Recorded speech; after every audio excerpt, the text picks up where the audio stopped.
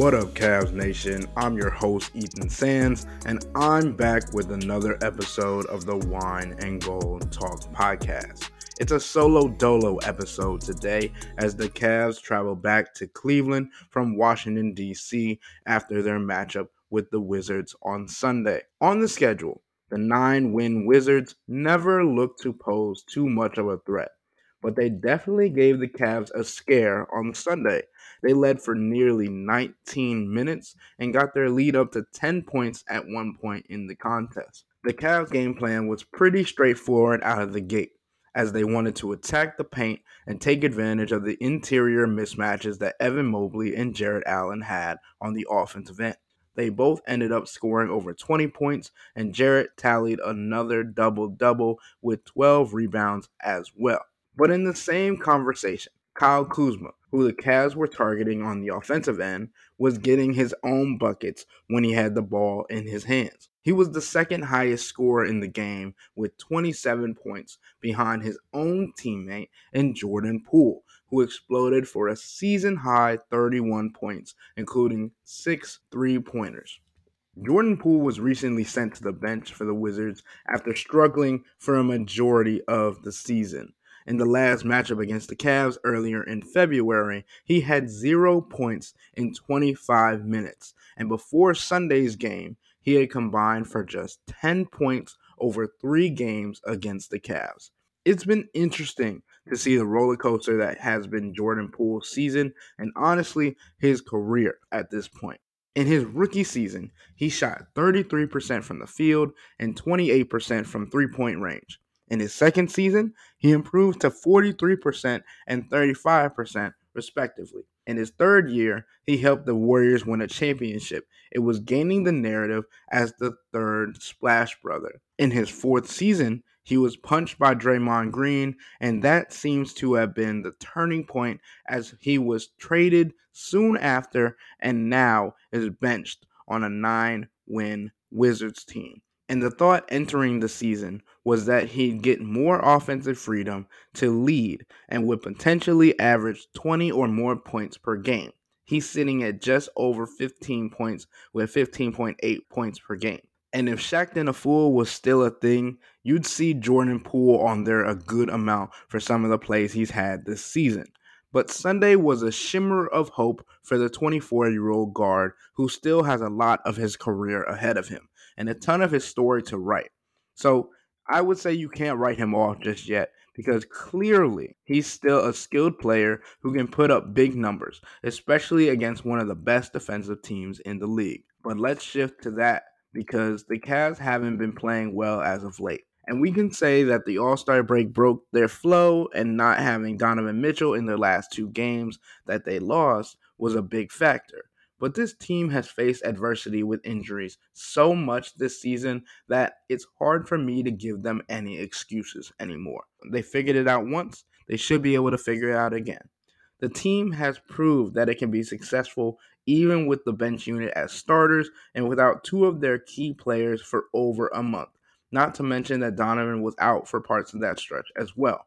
I have to be fair though and admit that the Cavs are a completely different team with and without Donovan Mitchell on the floor. And on Sunday, Donovan wasn't himself. After the illness that had him sidelined for the last 2 games, saw him lose 6 pounds after the All-Star break. Although the Cavs are 6-5 without Donovan, they're worse off in almost every statistical category. And as Chris and I have mentioned in previous podcasts, it's not only the stats, but also the energy he brings to the table on a nightly basis and the confidence that he instills in his teammates. Donovan Mitchell scored just 16 points on Sunday, which was just the 5th time this season he scored under 20 points in a game. But the Cavs improved to 31-14 with him in the lineup. And although Donovan wasn't himself as he came off of the illness, his teammates stepped up for him. 4 of the 5 starters clocked in double digits scoring, and Karis LeVert cracked double digits as well with 18 points while tallying 12 rebounds. Max Strus had a wrap on his right knee and was even seen using a bike to stay warm and only played 27 minutes, but still was impactful even though he didn't reach double digit scoring. But the fourth quarter has been a battle for the Cavs all season, and with the team knowing that its star player was out there more as a decoy, they turned to Darius Garland to give them the edge. Darius is coming off a fractured jaw that saw him lose 14 pounds, but he's worked his way back to where he wants to be physically, but his game is still adapting to the style that the Cavs created in his and Evan Mobley's absence. But on Sunday, they needed him to take over, and after Jordan Poole led a 14-0 run for the Wizards in the fourth quarter, Darius hit back-to-back three-pointers to silence the DC crowd and pull the Cavs back within even. 10 of Darius's 17 points came in the fourth quarter. Although Donovan Mitchell classified the win as a disappointment and even a step backwards, the Cavs were on a two-game losing streak entering Sunday and will take a win to learn from rather than a loss, especially with a tough schedule continuing ahead. All right, I'm going to take a quick break, but I got to put our subscribers on to something new. For our listeners, if you like food and drinks, and who doesn't, Cleveland.com is breaking new ground with our lively new podcast about dining and drinking in the greater Cleveland area. The hosts talk about the latest foodie happenings, joined by the most in-the-know experts in town. It's called Dine, Drink, CLE, and you can find it anywhere you download podcasts. Give it a listen, quench your thirst, and feed that appetite. When we come back to the Wine and Gold Talk podcast, I'm going to discuss why you can't count Darius Garland out just yet and the schedule coming up for the Cavs. But before then, become a Cavs insider and interact with me and Chris by subscribing to Subtext.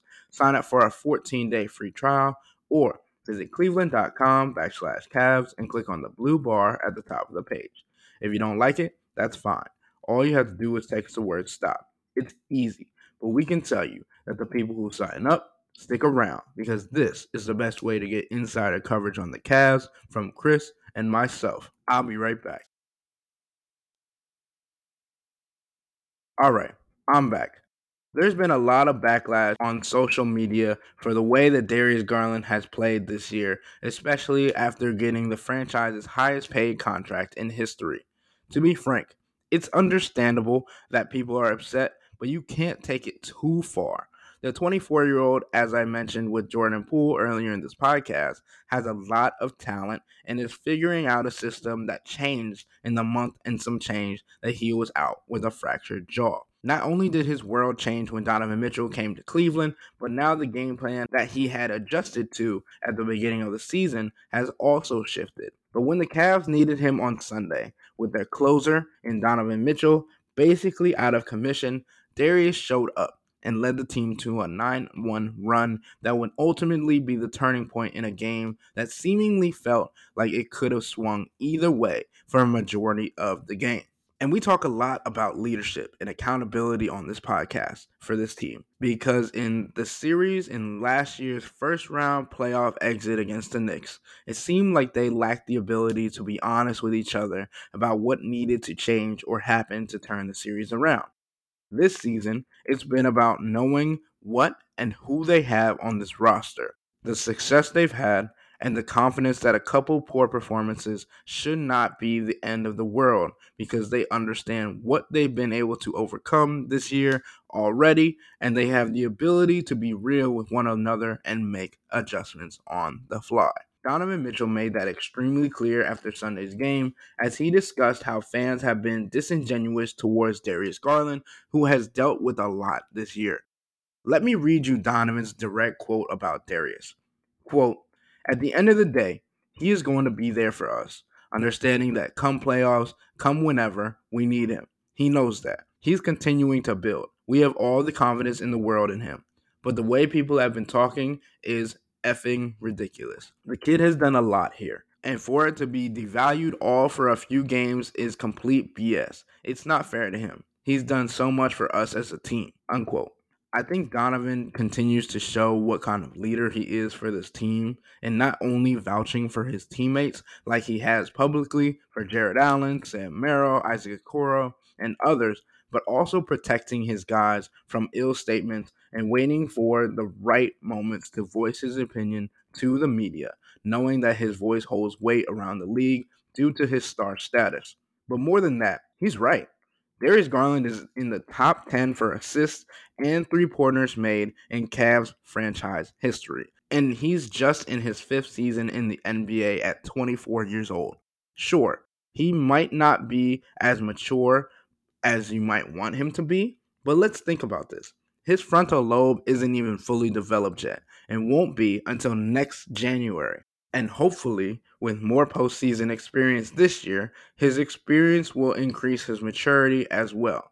But fans also have to remember the looseness of how Darius plays is a large part of why you guys enjoy watching him play. Because he's always having fun, always smiling, and more than not, he's also making winning plays while doing it.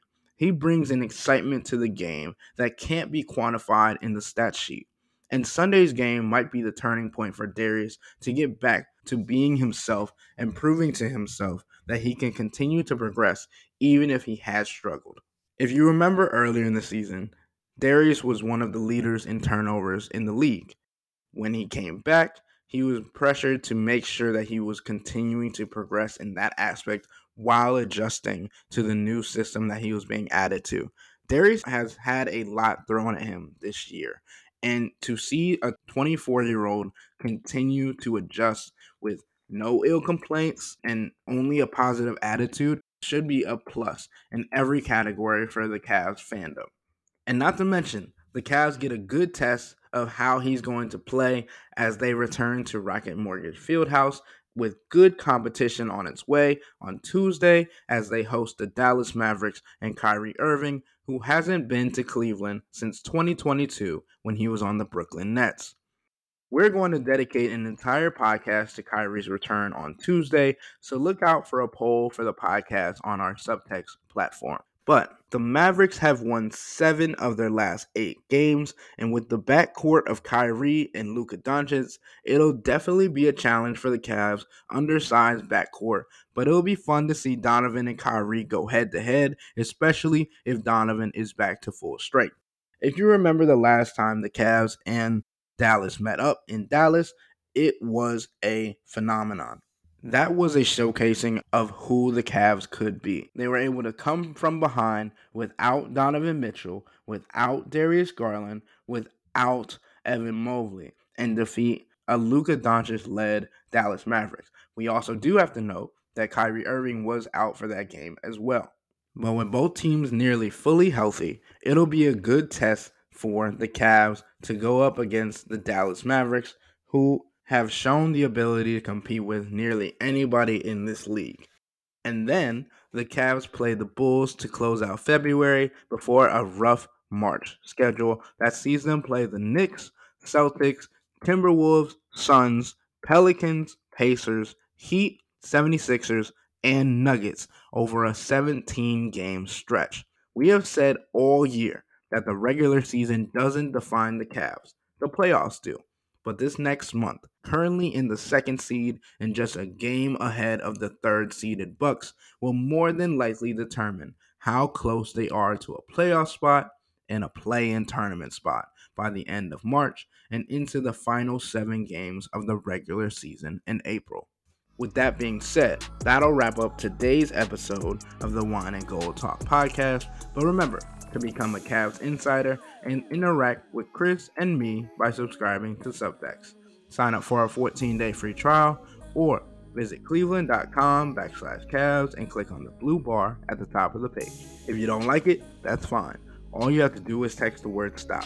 It's easy, but we can tell you that the people who sign up stick around because this is the best way to get insider coverage on the Cavs from me and Chris. This isn't just our podcast, it's your podcast, and the only way to have your voice heard is through Subtext. Y'all be safe.